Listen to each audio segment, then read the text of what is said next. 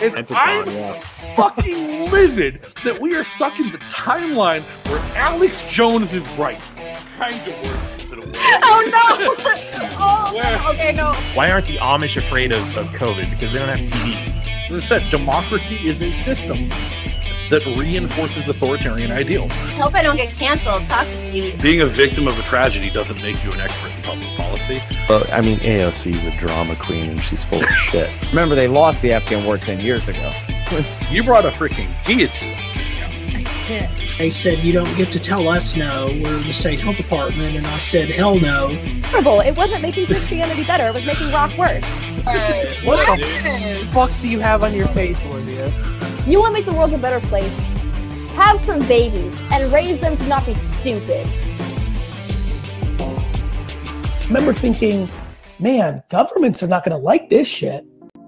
Ladies and gentlemen, boys and girls, activists, shitposters, candidates, party officials, and just people from the internet, thank you for taking a day away from Twitter and joining in for another episode of O'Donnell for Liberty. And as always, I'm your host, Justin. And before we get started, just remember, whatever platform you listen on, whether YouTube Live, Odyssey, Spotify, Apple Podcasts, Anchor, or on LRN.FM, live on the air, you can help grow by liking, commenting, subscribing, and most of all, sharing the program with your friends. And if you enjoy the content, you can join our production team by visiting patreon.com/O'Donnell for Liberty. Again, that's patreon.com/O'Donnell, the number 4, Liberty. And make sure to check out our sponsor, SneckSwag.com, where you can get all your favorite Liberty merch, including brand new designs for t-shirts, hoodies, coffee mugs, tote bags, and more. Again, that's SneckSwag.com. And you can check out some of the awesome new collection of Rogue campaign merch today. You know of a campaign that isn't hosting their own merch, they don't want to deal with compliance, they don't want to report to the FEC, reach out to SneckSwag, and they can host the merch for them. A kickback and a cut up to the maximum donation always goes back to the candidate. And right now featured is the Jeremy Kauffman for New Hampshire collection. If you're a fan of Jeremy Kauffman, if you like what the Mises Caucus candidates are putting out there to represent libertarian candidates, you can go over, get some swag, wear your support Jeremy's campaign today in true Agorist fashion through SneckSwag.com. If you want to keep in touch between shows, follow me on social media and join our community Discord channel where you can chat with other fans of the show at any time. All these links can be found in the description of the video or podcast you're listening to, as well as on o'donnellforliberty.com. So make sure you check the description, grab that link, and give it a visit today. Now, controversy, fraud, corruption, division, hatred, war. These are all words that come to mind when describing the state of American politics today and the microcosm of American politics that is the Libertarian Party and the triggering of everything that's happened in the past 2 years. Now, 2016,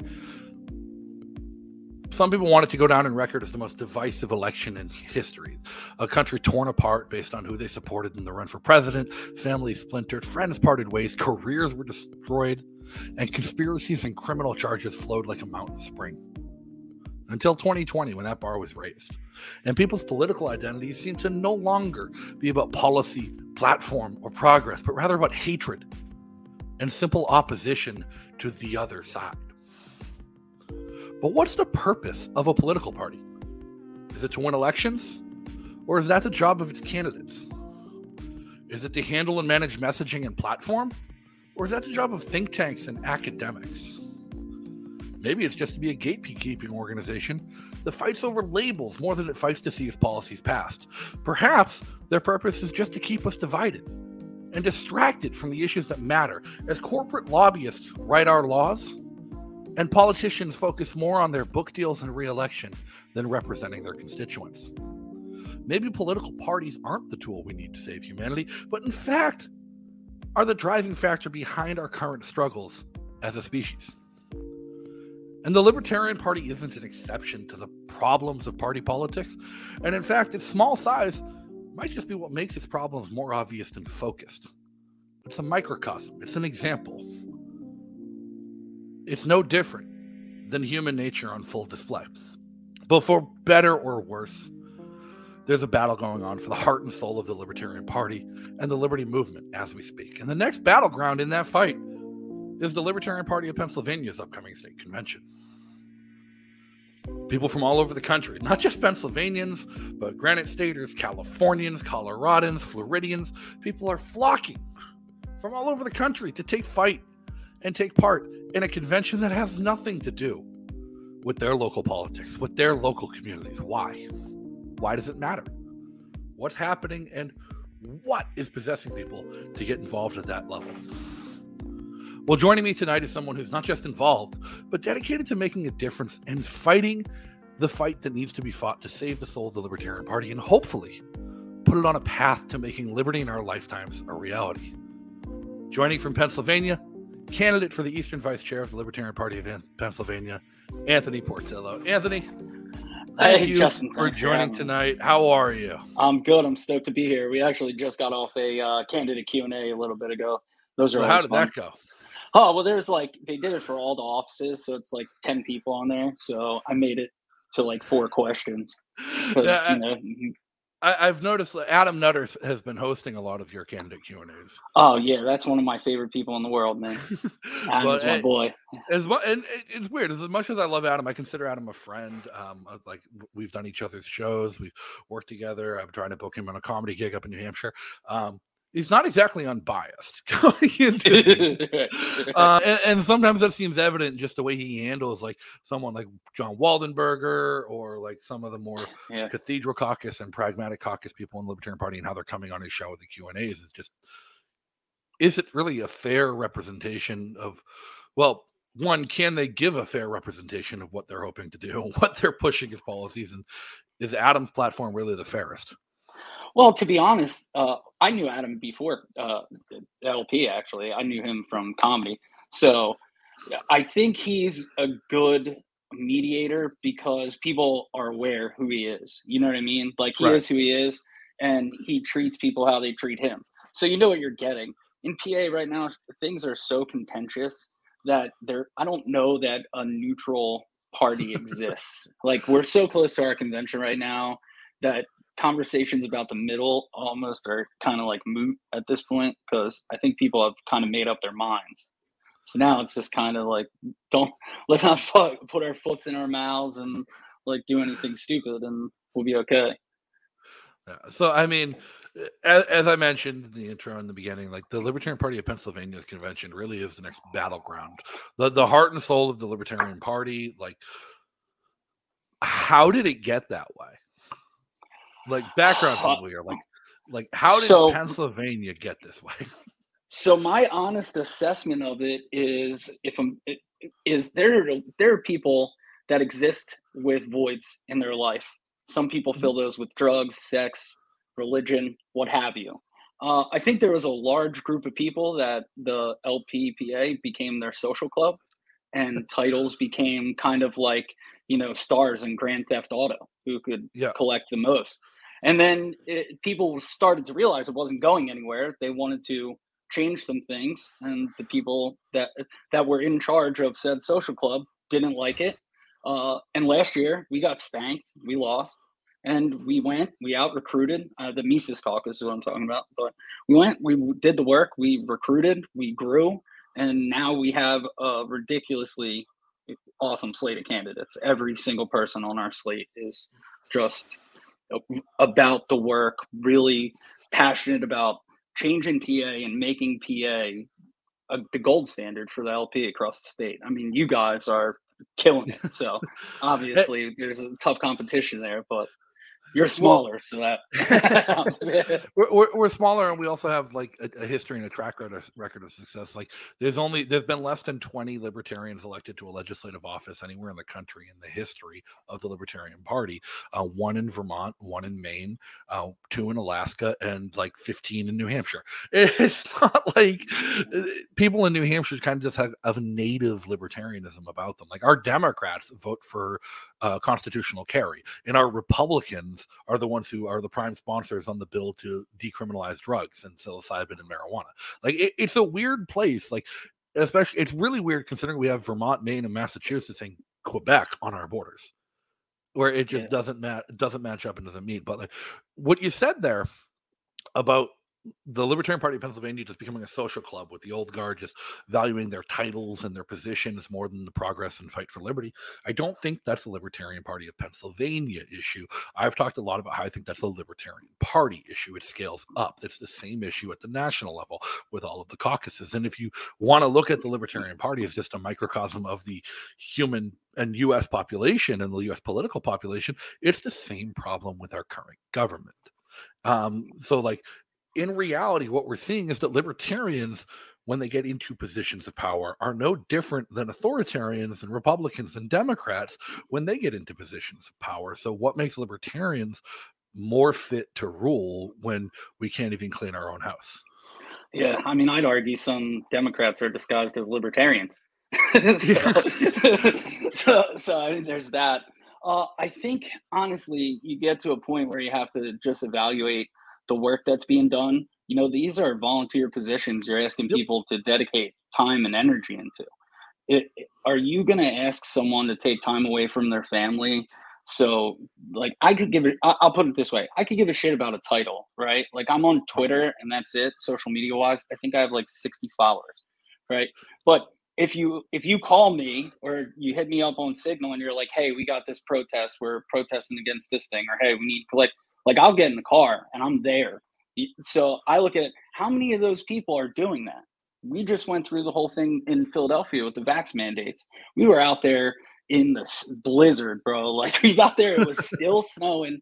It was 19 degrees. I wore one pair of socks. It was the dumbest shit I ever did because my feet, like, at a certain point, I just couldn't feel them. But I was like, those are the people that deserve to be the people we're looking to guide the party's direction, because they're the people that are willing to go out in the blizzard and be like, hey, liberty is more important to me than being at home and being warm. It's real easy to be an armchair quarterback, man, but I look at it like, if you're not in the battlefield with me getting your ass kicked too, I don't really have time for your opinion. You know what I mean? Like, the guys on Twitter that like to shit on people in the party and stuff, and I mean, you know, very well a couple of them. It's like, why waste time with that guy, right? Like, I'm not going to ever get aggressive to a guy like that. All it's going to do is just irritate me and distract me from other shit. So I'd rather not focus on those people and try to focus on the people who are doing the job and want to do the job, and then sort of try to put that bullshit in the rear view. Yeah, perfectly stated. I think Andrew Olding, AJ Olding, is now of LP Ohio, formerly of New Hampshire. He'd moved out back home to take over his family business, but he said it perfect on his way out of New Hampshire. He's like, the Libertarian Party has a epidemic of title chasers, of people who care more about putting a line on their resume that says they did something rather than actually doing what it entails to fill out that resume slot. And that really is a problem in the liberty movement and the Libertarian Party to an unfathomable degree. In 2020, everybody looks at the Libertarian Party in New Hampshire right now. Everyone in the Mises Caucus is like, the Libertarian Party in New Hampshire, look what they're doing. They're awesome. They're great. They're fantastic. But for the longest time, and I'll throw people under the bus on both sides of the aisle here. A lot of the Mises people, the people who are now getting involved and now stepping up to do the thing, are people me and AJ had spent years trying to recruit, trying to get involved, and they just wouldn't do it. It wasn't worth it to them. Nah, didn't want to do it. They'd be members of the party. Hey, can you come help us petition? Nah, don't feel like it. Can you come help us do this outreach event? I got plans. Like, that sounds like a lot of work. I don't want to do it. But then they weren't even running for party. Like, most of the people in the Mises Caucus in New Hampshire have been members of the party for a long time. They aren't actually new people.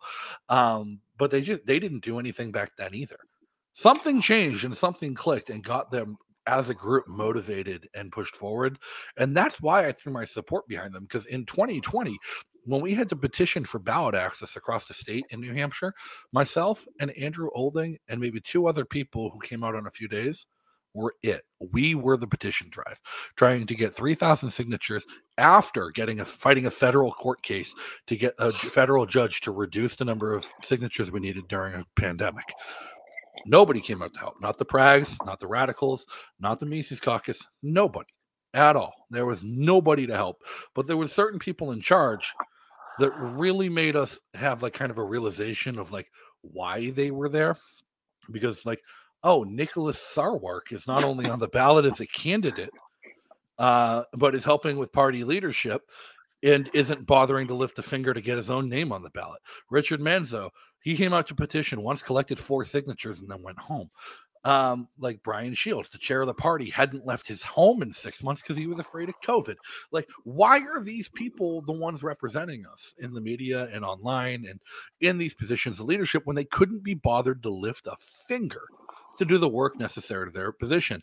And I remember the night where the Mises Caucus threw a meetup, and AJ asked me, he's like, "Hey, you want to go?" Like, it's like we haven't been able to go to a bar or a restaurant or anything in like a year, and the first night open, they're throwing a party. Let's go. I'm like, I'm in. And we met with these people, and they all said something to me that stuck with me. It's like, I want to try and help, and I want to try and do the work that they wouldn't do. And I'm like, I have zero evidence. You have no compelling argument whatsoever that you're going to do that and going to follow through on that. But simply saying you want to is more than Sarwark, Manzo, and Shields did in 2 years. So yeah, you have my full support. And my full support entailed doing absolutely nothing but giving a few Mises Caucus members a short 10-minute lesson on Robert's Rules of Order, and then they swept the convention. Yeah, it's weird to me the way that people value certain actions over others. Like, I prefer the people who are out in the blizzard than the guy who just dumps a whole lot of money so he can say that he's the guy who dumps a whole lot of money. Mm-hmm. You know what I mean? So I always appreciate the workers. And when I came into, like, when I first kind of looked at getting involved in politics, I had an opportunity to get involved with the Republican Party in my area, and I just wanted nothing to do with them. This was like 2016. So like, my ex-wife ended up being a Republican committee woman, and I'm at like a country club listening to old people drinking like $100 scotch, chanting "lock her up." I'm like, am I in fucking bizarro world or what? You know? So I wanted nothing to do with that, but I took a look at the LP in Pennsylvania, and it was like, there's no way I'm getting involved with these people. And some of that is really proven to be like kind of premonition on my part, because it's all coming to light now, which is obviously shows the Mises Caucus is willing to do what needs to be done to affect the change they want to see. Oddly enough, we're also motivating people who oppose us to oppose us even more. So it's like, why not spend that energy on actually doing something? Like, why hate and not like create? I guess, not sound poetic, artistic in that sense. Well, here's an actual question for you, because like for the longest time until recently, and like people in the Mises Caucus are holding up New Hampshire and Kentucky as like the bastions of the Libertarian Party and who are doing it right. But for the longest time, it was Pennsylvania and Florida. Those were the states that were doing it right. Correct me if I'm wrong, but Pennsylvania has the most members of the Libertarian Party elected into county and local offices out of any state affiliate. Yeah, we're up to almost 200 right now. Okay, so why is there such a desperate need for change? Here's a fun question for you. How many of those are actually members of the LPPA? Well, here's a funner question for you. Why does that matter? Are they libertarians? And if they're not a member of the party, why does that matter? Because if we want to count members of the party versus partisan registration or whatever, then I can tell you there's about 15 Libertarian Party of New Hampshire members currently serving in the New Hampshire State House. They're not registered libertarian, right? But they're dues-paying members of the party. Yeah, and I mean, I say that not to like kind of shit on that at all. I'm just saying, I think that the support and resources that the party could potentially have, if steered in the right direction, could make that 200, 300, and 500. So it's like, if a guy's running for school board as a libertarian, he should at least be on the state party's radar. There should be some mechanism in place to say, hey, so-and-so is on the ballot. Why aren't we reaching out to him and see how we can support this guy, what kind of help he needs, and what we can do, regardless of whether or not he's a dues-paying member, because the purpose of the party is to advance liberty. So I agree with you in that regard. I just mean, I think from my perspective, if you're a leader of an organization, like I used to plant churches. Well, if I'm in charge of a church in Virginia and I'm in Pennsylvania all the time, I can't always have contact with those people. So it's one of those things where you have to look at your organizational structure and be like, what can I do to put those people in place so I don't have to be in Virginia? Sure. And so if the party's doing what it's supposed to do, the counties will be resourced to be able to have something for reaching out to libertarians in the area, for promoting people who want to run for office and things like that. And I think it's really lacking right now. Sure. But like, how much of that is actually the party's responsibility? And here's my ignorance on Pennsylvania politics. And like, what I've been saying in New Hampshire is there's a handful of people out here who are like, oh, I want to run for school board. I'm like, that's fucking great. Go do it. They're like, what kind of resources is the party going to give me? I'm like, none. Like, the party doesn't give resources. Like, if you were to go run as a Republican, you'd get nothing. If you were to go run as a Democrat, you'd get nothing, because it's a nonpartisan race. So if you need help from the party, it merely means that you're not ready to run for office. So I think I'm like a step away in like. Well, I don't know. Like, are your offices partisan or not? So do they actually reflect on the Libertarian Party? If somebody running and they're registered as a Libertarian, do they show up as a Libertarian on the ballot for school board? I believe so. Yeah. Okay, then that's a whole different story. Then that's something the party should care about: gatekeeping their name, their policies, and their principles. And I think a big picture. So I'll give you a for instance. Here's the thing I'd like to see, because I said what I said, and then I kind of screwed it up a little bit, to be honest with you. It's more like, one of the things I would like to do is put together a database of offices, roles, and all that. It's one thing to get people elected, but how do you give them the tools to know what that office does, what their responsibilities are, how they can use that office to affect change, to advance liberty? So I think all of that is like an all-encompassing thing, that if the party is, I mean, it's sort of like a necessary evil. I don't want to sound like I'm defending the need for that LP, because I really am not like an apologist for it. You know what I mean? But I do understand from seeing the other side. It's like, from seeing the Republicans, like, dude, I've seen these fundraisers where there's 200 people paying $1,000 a plate to get Brian Fitzpatrick elected to Congress. Like, that's, as libertarians, you're not going to be able to compete with those dollar values. So I think the best course of action is to equip the people to get boots on the ground and expand their numbers, so you can have like an actual viable vehicle to get libertarians elected as libertarians. Because there are a lot of people in PA who are against libertarians running as Republicans. I don't really have I think Rand Paul's the best senator we have right now, to be honest. Well, senator maybe, but that's a really low bar. I agree. He is not his father's son, for sure. Oh, definitely not. Definitely not. But I wouldn't be curious to talk to his neighbor just one time. Why did you feel the need to break four of his ribs? But no, okay. So you want to create a database and an infrastructure to help libertarians get elected as libertarians. That's noble as hell. That's great as a partisan for the Libertarian Party. I am not as strictly partisan as that. So I have questions and curiosities about, like, one of the greatest things I've ever seen a Libertarian National Committee rep do, an LNC rep, was Starchild. And I know a lot of Mises Caucus people hate Starchild because he's definitely a radical / prag and would wear just a freaking thong or a bikini to an LNC meeting. I know you're talking about now. But when the LNC had to fill out our conflict of interest sheets back, I was on the LNC at the time. And we had to list our conflicts of interest. Now, I listed things like I'm on the nonprofit I'm on the board of Emergent Order Limited. I'm on the board of a couple other nonprofits, and I was also working on a campaign that could have been a conflict of interest with the party if the party decided to fund that campaign or do anything. And then I was working on a couple ballot measures. Like, I had legitimate business type conflicts of interest. Starchild listed the Liberty Movement as his conflict of interest.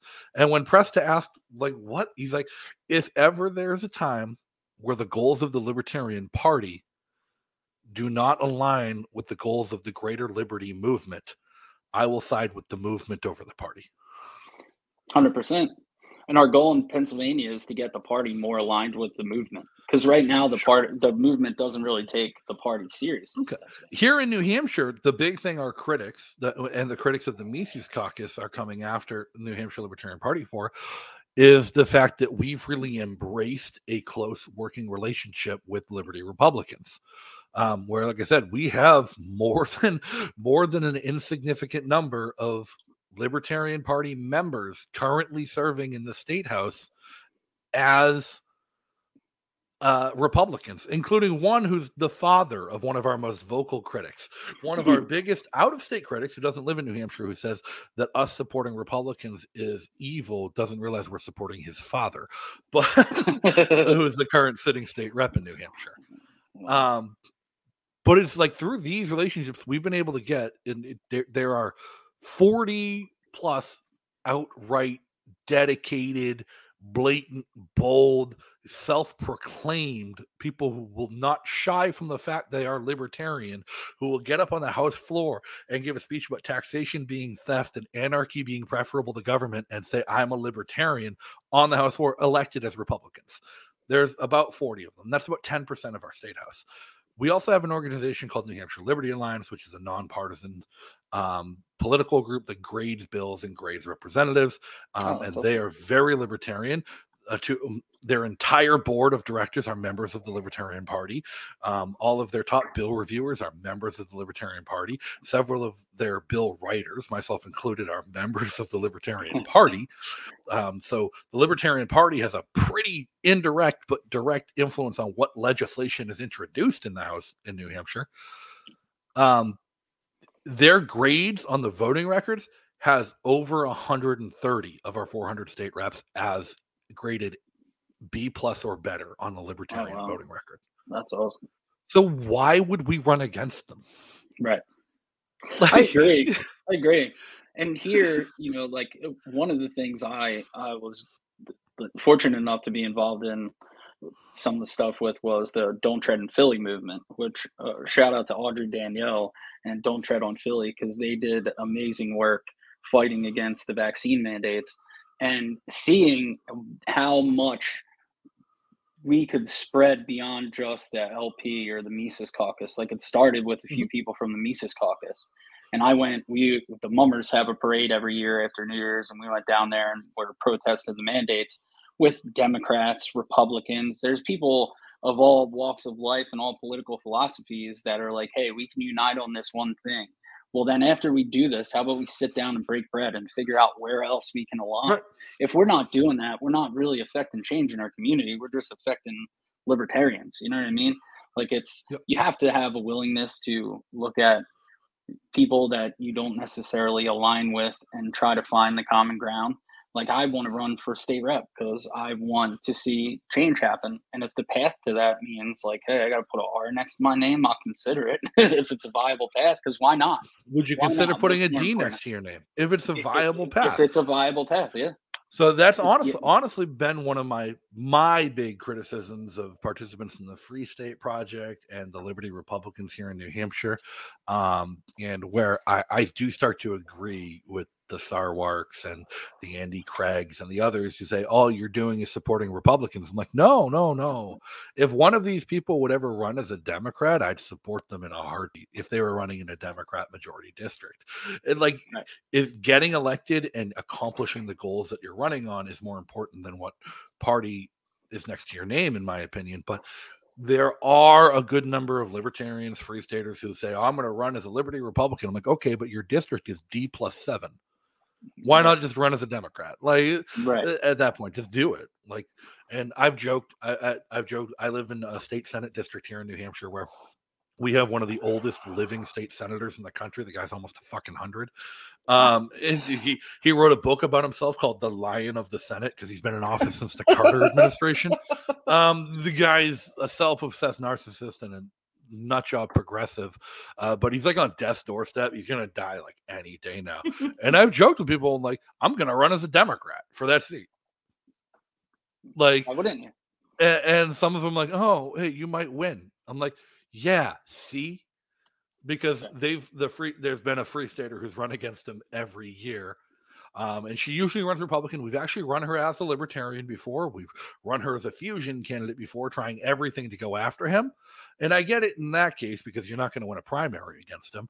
But like, if it's such a deeply entrenched Democrat district, slap a D next to your name.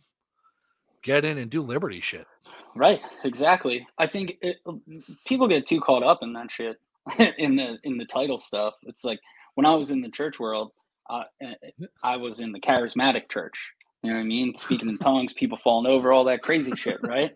So if a Baptist pastor ever emailed me and was like, "Hey, I think you're a heretic, but do you want to come preach at my church so my people can rebuke you?" I'd be like, "Hell yeah! What day do you want me there?" Because how am I going to tell people that I believe in what I believe in and I believe what I'm saying if I'm not willing to like work to try and at least meet people who disagree with me somewhere? Because ultimately, like I'm all for individual liberty and all that. I'm an anarchist. I want everything private. I don't want the government to have their hand in anything. But I also recognize that you can't have that without community, and we're all wired for community. And if you want some anarcho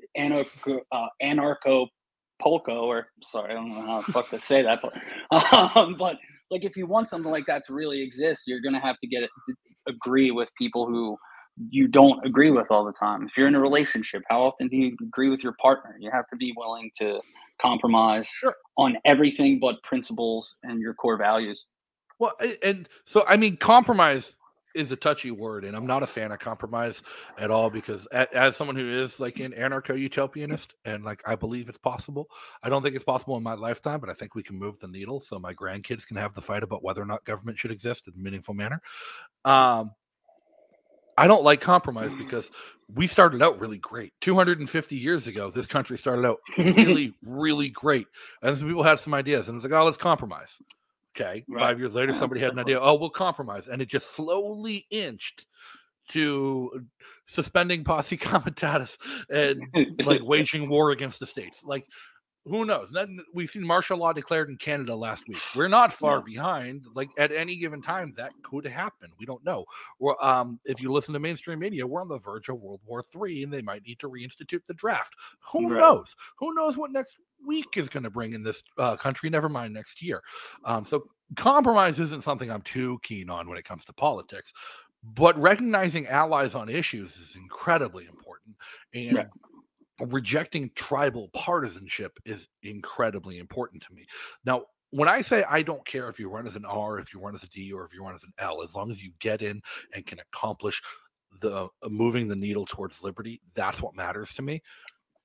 When you get in, you must not let that cult of that tribe keep you from recognizing allies on the other side of it. And a great example of this is when CACR 32, a constitutional amendment to peaceably declare secession from the United States, was being heard in the House Federal Relations Committee in New Hampshire.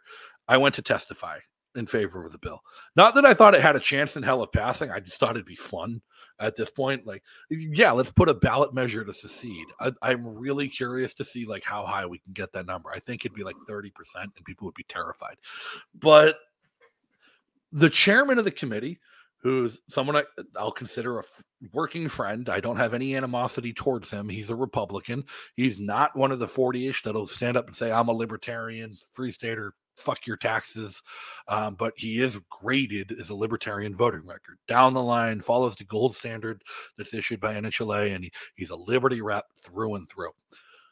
When I was talking to him after the committee hearing, and we pulled aside and we were talking about some other bills that I wanted to talk to him about that were more serious in nature, he started going on about the dumb progressives and the lefties that never work with us on anything, and some of the establishment Republicans that are just pieces of shit. And I'm like, well, not all the Dems are bad. I mean, look at that kid. And there was another state rep on the committee who's a Democrat and a progressive. And I'm like, I think he can be brought over to work on liberty issues. It's like, not him. He's just a dumb leftist. I'm like, really? Because he voted for me. He helped with my campaign when I ran as a libertarian. He sponsored one of the decrim bills. He's trying to work with liberty Republicans on getting psilocybin decriminalized. But you won't even acknowledge any of that because he's a Democrat. Yeah, that's insanity to me. Like, there are issues to me that are important that I want to see happen, that I want to personally work on them. Like they don't like one in particular is harm reduction and decriminalization. It's like that shit doesn't care if you're Libertarian, Democrat, or Republicans. I have friends on all sides of the aisle who have died or had people in their lives died. My sister died from drug addiction. I had literally in my high school class and the graduating class before me had like 520 kids, 230 of them are dead in the last 20 years since graduating high school. It's like people in my area don't give a shit what is behind your name if you're asking them like, hey, do you support this kind of stuff? So I look at that like, man, we got to get people involved and get change happening regardless of, regardless of the way that you do it. And that's what I mean by compromise. Like, I don't ever want to compromise my principles or my core values. But I also recognize, like, in my area, right, I have a Democratic state rep who's ran unopposed for 16 years. No Republican's going to win here. So how do I win? Well, you lay the groundwork by getting shit done that's going to support the people in your neighborhood. Like, for me, that's rights restoration. I think you do the time, you do your crime, you do your time, you should have all your rights back. Right? As long as you will get into particulars about violent crimes and all that shit, I'm sort of the mindset. I'm of the mindset if we all had guns, we'd have less gun crime. But I'm a kook for thinking that. Yeah, I'm of the mindset. I don't care how violent the crime is. If the jury and the judge said you only needed to be away for 10 years, that 10 years is your sentence. And I agree with that. Shall not be infringed is pretty clear. So things like that are big. Drug decriminalization, especially weed and psilocybin. I mean, how many people you think get arrested in my area for mushrooms? There's probably been like 2 in the last 3 years. You know what I mean? So it's like, why can't we get something like that passed? And then you start to gain a little steam. And then when people are like, hey, how'd you get that done? Oh, well, the Democrats and Libertarians worked that out in Bucks County. Well, here's the problem. You just said it. You said it right there. Like, how many people in your area have been arrested for mushrooms and psilocybin? Maybe like 2. So when you start pushing that bill, you're trying to build popular support for that bill, and you're trying to get pressure on politicians to support that bill. It's not there. Right. Because the people who care about it don't care about it because they're not actually affected by it. They don't care that there's a law on the books because they've never been caught. And let's face it, mushrooms, as much as I want to see them, as much as I think the legalization of mushrooms would be a dramatic and incredible benefit to poor people, to minorities, people who don't have access to traditional mental health treatment, it's a yuppie drug. Right. It's a rich white kids in suburbia drug. They don't get arrested. That's a fair point.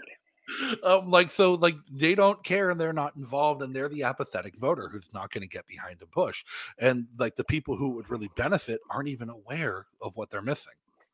See, I look at the mushroom thing as like, hey, we can get people behind weed decriminalization, and then we could just follow up with mushrooms because, like, hey, we got weed. Why not? No one's getting in trouble for this. I remember once we were at a New Hampshire Liberty Alliance meeting, and one of the Republican state reps stood up and she said, and this is at the time when we had libertarians in the House. We had a handful of elected libertarians. It was a small caucus. There was like 3 of them. And she stood up. She's like, hey, can one of the libertarians submit a bill to legalize heroin? And we're like, the fuck? And she's like, it'll just start the conversation. And after they get flipped out about heroin, we can get weed through, no problem. I'm like, I don't want to use the libertarian. Like, I want to use the Libertarian Party to move the Overton window, but like, not in a way that just discredits libertarians. Right. Yeah, I agree. I wouldn't start at heroin. I mean, here's the thing: is that I don't want to write heroin off the books. Right. I mean, because it all comes down to harm reduction and mitigation and treatment instead of arrest. Like that matters, and that's a very important distinction. And it got to the point where, like, after she said that, we thought about it. I'm like, fuck. Me and my friend started showing up to protest with a sign that just said "re-legalize cocaine." Right.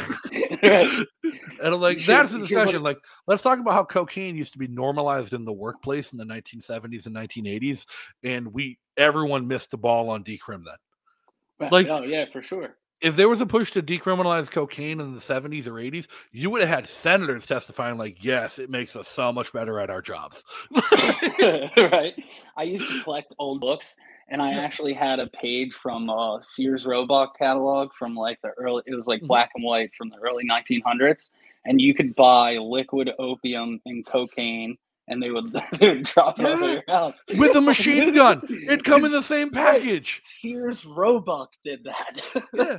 Like, you could buy You could buy a Thompson machine gun, a hunting rifle, and 6 ounces of cocaine, all in the same package. Like, what happened to that America?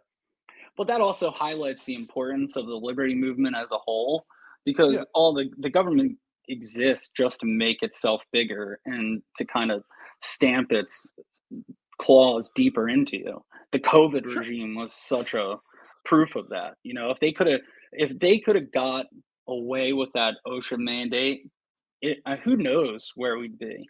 And it's I mean, look at the way the priorities of the establishment right now. The truckers in Canada are not like the main story on every news network in any positive light in terms of what they're standing against.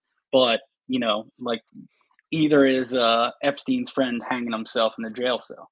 So it's like, how are we as libertarians going to be able to communicate our message to people who aren't hearing the message? That's the only way I see it, is by doing those things like that get us across those aisles. No, you're right, but like you're talking about the COVID regime in Canada and all the things going on now, and like the problem is like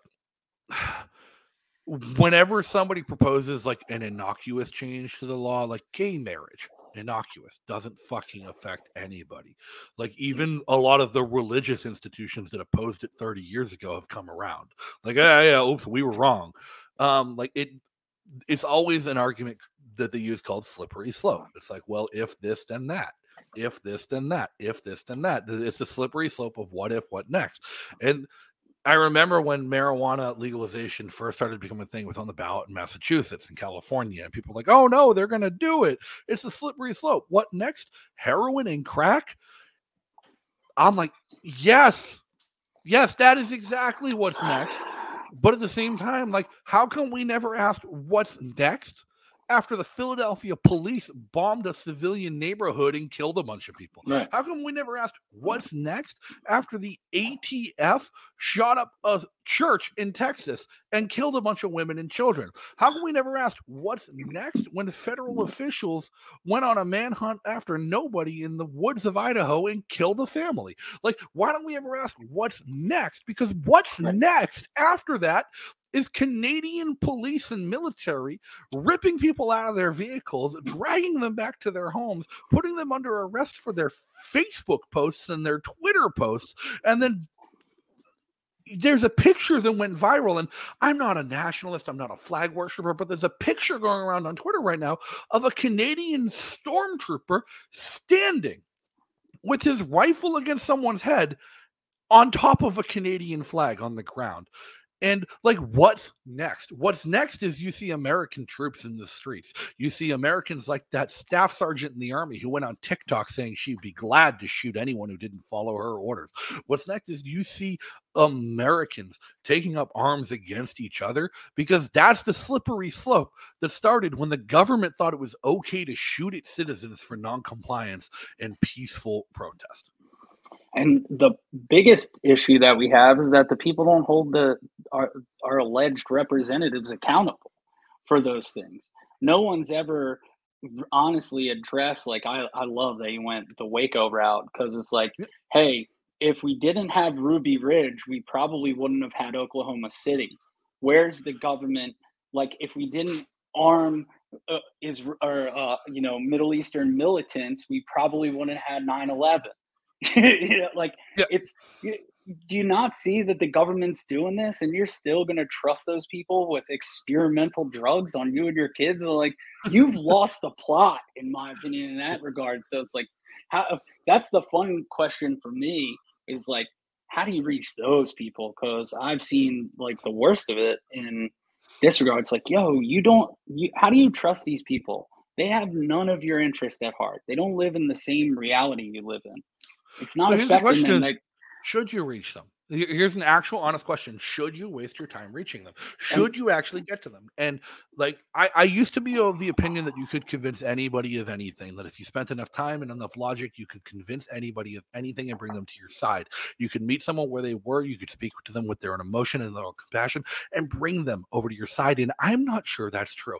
The more I've lived in New Hampshire, the more I've interacted with other libertarians in the social setting, because here, the Libertarian Party of New Hampshire is not my social club. However, my social club is entirely libertarians, because that's just the community I live in. But I've started to realize that the reason I can have open conversations about agorism, anarchy, Bitcoin, cryptocurrency, ending taxation, and I can just have these conversations in restaurants with waitresses and bartenders and normal people at my comic shop when playing Magic the Gathering with strangers. These conversations are commonplace and normal, and I think it's a matter of culture, and it's a matter of the way people are brought up in their culture, and a matter of how they think and how their moral structure is comprised. Because I think libertarianism is not a political philosophy, but it's a core component of your personality and who you are, and a belief and a desire for human liberty is so fundamental to your personality and to your moral groundwork that it just shapes your politics. And I think we're a minority. I do not think the majority of people share our moral framework. And that is why they turn a blind eye to these grievances against their liberty, to their oppression of their freedom, to the stripping of their rights, because it doesn't go against their moral framework and their understanding of liberty and their understanding of freedom. There's an old saying that you can't free a slave if he doesn't know he's in chains. Right. The majority of Americans in this country don't know they're in chains. So how can you free them if their idea of freedom is so fundamentally different than yours? And maybe if we just look at a like grand scheme of a maximum possibility, we have like what, 8 to 9% of the population would identify as libertarian given the opportunity, and embrace libertarian ideals of human freedom and human liberty and free market exchange and voluntary cooperation and voluntary welfare. Like maybe 9 to 10% of Americans. How can we ever get majority support for our policies if less than 10% of people even share our values? And at that point, is politics even worth it? Is the political party even worth it? Or is the answer, and here comes my preach, but is the answer no longer political involvement? Is the answer counterculture, agorism, counter economics, leaving the system, escaping the system, mass migration, and intentional communities? Is the Free State Project, is the idea of just getting everyone who agrees with us together to the point where we can be the majority in our own geographic region, really the only way we can accomplish liberty in a macro scale? Yeah, it's that's a question I struggle with a little bit, to be honest, because my ideal situation would be like, hey, who am I going to decide to buy a couple 100 acres with, and how are we going to split it up and do our own thing and homestead and all that? I love that idea. I got real estate agent you should talk to up here in Manchester. So, but then also there's the person in me who's like, you know, I don't want to ever think that people are beyond redemption, you know. So like I come from a place where like my abuela is from Cuba, like bad, like 15 people in a 1-bedroom apartment type situation where they had like patterns that they slept in on the floor so everyone could fit. It's like, how do I honor like what risk she took to come here so that I could have a better life if I kind of run and hide from the tyranny? Like I'd almost rather die in the fight against the state than like run away from it, as much as I love that idea. How is running and hiding from the tyranny any different than what she did? She took a risk. She fled. Right. She ran and hid from the tyranny, and you got a better life because of it. But maybe you running and hiding, taking a risk, fleeing from tyranny means your children have a better life because of it. Yeah, and that's the conundrum, right? Like and here's the thing: maybe your abuela is somebody who shared those values. Her and her family and those she fled with shared the values of human liberty and freedom. They weren't willing to live in impoverished conditions under a tyrannical communist regime, so they fled for a better life. Not everyone has fled. Right. And the majority of people have not fled. The majority of people are comfortable with their circumstance because, let's face it, the poorest person in Cuba today is amongst the richest 1% of people to have ever lived on planet Earth. Yeah, that's a fair point. Yeah, it's I want to put my kids in the best position to succeed in life, and I want to teach them good values and things like that. Now, like my son's about to be an adult on Friday, right? So it's like at this point, I'm like, I hope I modeled that for him. But then the funny part of that is, like I'm in my head, I'm like, my kids are grown, man. Like, am I going to keep the house when they leave? Like, what am I going to do? And my son's like, hey, Dad, it would be pretty awesome if we had like a farm. It's like, that would be cool if I had my own space, you had your own space. I'm like, that would be pretty awesome. So it's like, hey, maybe those principles I've instilled in him have led him to that path, and I'm like just resistant to it because I'm stubborn. And honestly, is a great comment here in the chat from the Salt Lakers that brings up the summation of the point I was trying to make is, why would you lay down your life for somebody who would just assume flip you off in traffic to get to their shitty job to pay for the car that drives them to work? It's a different value structure. People value different things in life. You value your liberty and your freedom. They value their monotony in their day-to-day. They don't care that they can't have a gun. They don't care that their vote doesn't matter. They don't care that 30% of their paycheck is taken in taxes every year. They care that the same routine happens. They care that there's food on their table. They care that there's food on their neighbor's table. They care that the Social Security benefit is paid out. And this is something I struggle with, because libertarians, we always talk about how we want to end things like social welfare programs because they're a burden on people who don't want to contribute to them. When the reality is, I don't think we should want to end welfare and Social Security. We should want to allow people who don't want to participate in them and who feel oppressed by their existence to simply opt out of them. And the opting out of it is to move to a libertarian homestead. Because I think the way the Amish have done it is perfect. They've gotten exemptions from these things. They just don't participate. They said, fuck you, back to the United States government, and they opted out. I think that's a cleaner, that's a safer, it's a more effective way to preserve your individual liberty, preserve your income, preserve your wealth, and save and prepare the next generation for that fight. And that's a fantastic way to put it, because the reality is, I care about my family more than I care about yours. And I hope you feel the same way. Absolutely. So why should we, as people who value freedom and liberty and opportunity, lay down our lives and take up the struggle for someone else's freedom when they don't even value it, they don't even want it, and they will fight against us to keep from getting it? Yeah, I actually agree with you there. There are people that are beyond hope. You know what I mean? I have friends that I used to ask for my political takes, and then we had one conversation about the vaccine, and I might as well be Satan himself. You know what I mean? So it's like we haven't talked literally since the vaccines became a thing, because I'm like a crazy anti-vax kook and I want people to die. It's like, dude, I'm not like, I send my kids to school too. I don't want them to have to wear a mask. That doesn't make me an asshole because you're a pussy.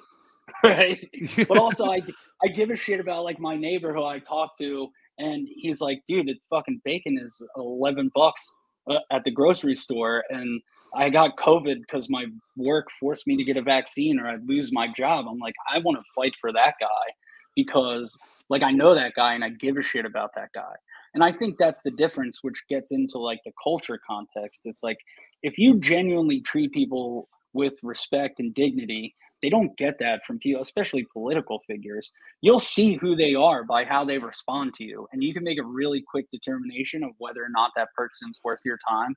And the people who are the people that I mean when I say, like, I want to fight for those people, because I think those are the people who, with a different personality and a different, bigger set of balls, might be in the fight themselves.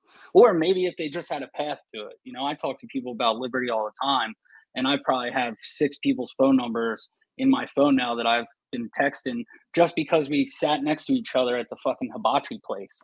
Right? Because he was like, thank God we don't have to wear a mask. I was like, bro, I'm telling you. And then like my girl was like, hi, like I'm here at dinner with you. And I was like, oh, I'm talking liberty stuff. Just talk to this chick.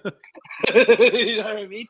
So it's like, hey, I want that guy to get involved, because that's like So I think there's obviously nuance to all that stuff, but it's, I called myself an anarchist, right? But we go back, if I go back to like the heroin thing, it's like I sort of do want to legalize heroin, right? But I want to do it in a way that's like, how do we legalize heroin and improve people's lives in the process?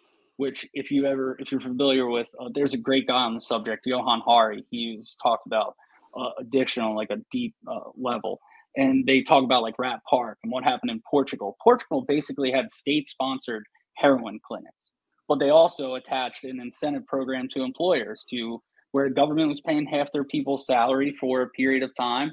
And over the course of time, they found as people's lives improved, they wanted less and less heroin, and they literally had one of the worst heroin problems in the world, and it's down to like below 5% at this point. Like, why wouldn't I support that?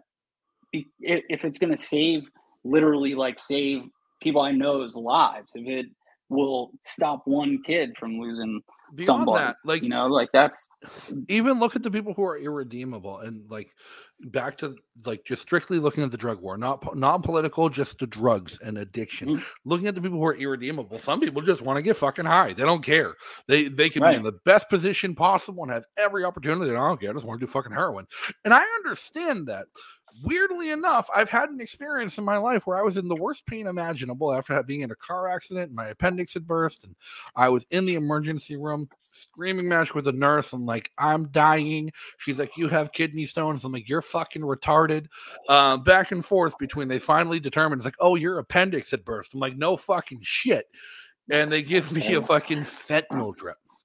And while in the worst pain of my life, I watch as a doctor and fucking puts an IV in my arm, and the moment he flips a little switch and the drip starts, I just feel a wash of warm, positive, happy energy up my arm and down my body. And the very first thought in my head, I'm like, oh, fuck, that's why people do heroin. I get it entirely. This is it all makes sense. I'm like, this is terrifying. And like, it scared the shit out of me. Because of like I got it in that moment. Like, I know I'm never judging another person who tells me to do heroin, because like I understand it entirely now. And like 4 days later, I was getting discharged from the hospital, and the nurse was like, "I'm gonna write your prescription of Percocet." I'm like, "Fuck you! I'll take the ibuprofen." I'm scared shitless of opiates because of that. Oh yeah, and I agree, and I just, like I said, I know so many people that have died from it, where if there was some other thing in place where it wasn't just, hey, you're a druggie, we're going to throw you in jail for 90 days for violating probation. But like, no, even taking the people who are irredeemable, people who just want to chase that feeling, and who I have all of the empathy in the world for understanding why they want to chase that feeling, even if I think it's a horribly suicidal and tragic feeling to chase. They have no legal recourse when all there is a black market. And I love black markets. As an agorist, I think black markets are the best markets. However, when we are dealing with a criminalized product and a scheduled product and an unregulated black market that's not even regulated by the market, there is no legal recourse. So, like, your dealer sells you tainted heroin laced with fentanyl, you end up on death's doorstep. You can't sue them.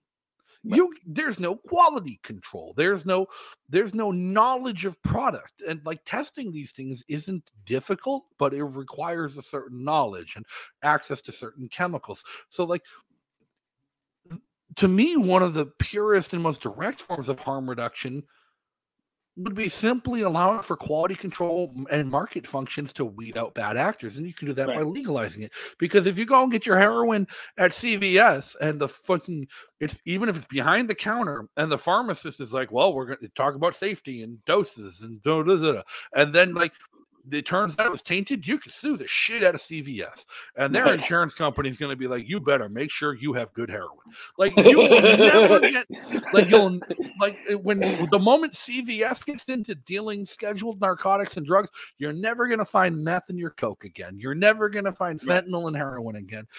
Your LSD is going to be out of this fucking world. Your Molly is going to be pure moon rock, and you're going to have a great time and not have to worry about meth and dehydration. Like, Where can we have? When can we get that? That is the drug future I want to see. Yeah, for legal reasons, this is a hypothesis. I agree, and especially like I've seen so much stuff like mandatory sentences happen where people get 5 years because they had an 8-ball Coke on a Friday. You know what I mean? Like it's like the guy ruined his life. 4 people is like 4 hours. It's like right.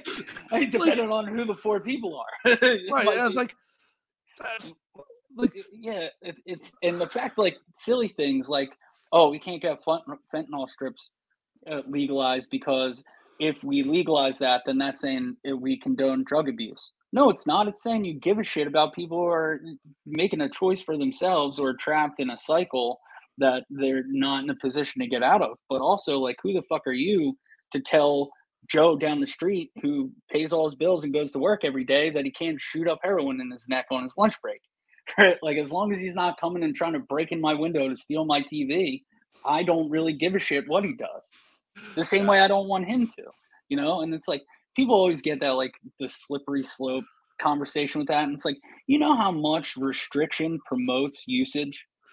Like, I have a medical marijuana card. When I first got it, I was like, dude, I spent my whole teenage years hiding that I smoked weed from cops, employers, the whole nine. I had a machine that I carried in my pants at times in case I had to piss in a cup for my job. And it was like, now I can walk into a store and buy weed. So sure, the first time I went in there, I spent $400. But then I realized it's more expensive when you could buy weed at the fucking store because you're getting really good weed. So guess what? I just was like, hey, I don't need to smoke that much. I had a nice little weed budget now, and I could go to the store when I want to, and I'm not stoned all the time, and I'm not some fucking degenerate. It just keeps me from killing people. On that note, everybody, for legal purposes and censorship purposes, with the fine folks at YouTube and Spotify, none of the content of this episode is meant to glorify or condone the use of illegal drugs or narcotics. It is purely informational and academic in its nature. It's hypothetical. It exists in the screenplay. Don't go and do what we told you we do, because we may not do what we told you we do. Allegedly. Right. I love comedy, so comedy's all about exaggeration. Absolutely. Hey, it's been fun having you on. It's been a great conversation. Yeah, dude, I definitely am gonna have to come up and check you guys out sometime. Yeah, and definitely. If you ever make your way down to PA, man, I'm just outside of Philly, so Pork Fest is coming up in a few months. It's almost sold out. If those of you watching want to come up to Pork Fest, it's the greatest Liberty Festival in the world and the longest running Liberty Festival in the world, too, because we said fuck that COVID nonsense and just kind of went on. So you can head over to porkfest.com, get your tickets. It's 80% sold out. We're not sponsored by Pork Fest. I do some work for the Free State Project, but don't tell Dennis Pratt I'm promoting it. He'll try and take credit. So Anthony's been great having you on. It's been real fun. Where can everybody follow you? At Anthony Portillo on Twitter. That's the only place I'm online. So I try to keep it. I try to just work, man. You know, like I'm not. I used to be like a loudmouth and spout out on the mouth and shit post and stuff. And now I'm like, I suppose I'm gonna get more involved after a convention, but I mostly keep it pretty quiet unless I feel compelled. You haven't made it till you've been canceled. So head on over to Twitter, give him a follow. Also, make sure you head over to O'DonnellForLiberty.com. Check out the show. We're on Spotify, Apple, iTunes, over on the air via LRN.FM.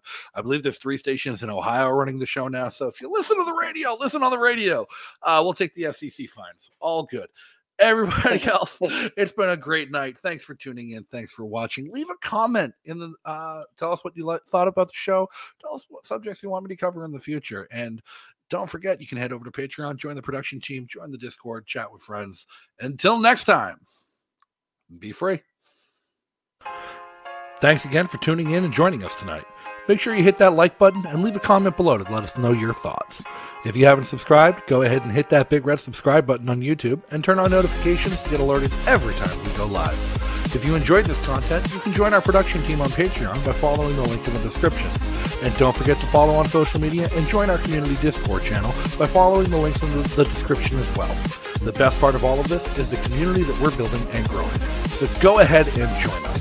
And thanks once again to our awesome sponsors and patrons for making all of this possible. And if you can't catch the show live, you can always catch it the next day on YouTube, Odyssey, Anchor, Spotify, Apple Podcast, Breaker, and wherever else you listen to your favorite podcast. So until next time, everybody, be free.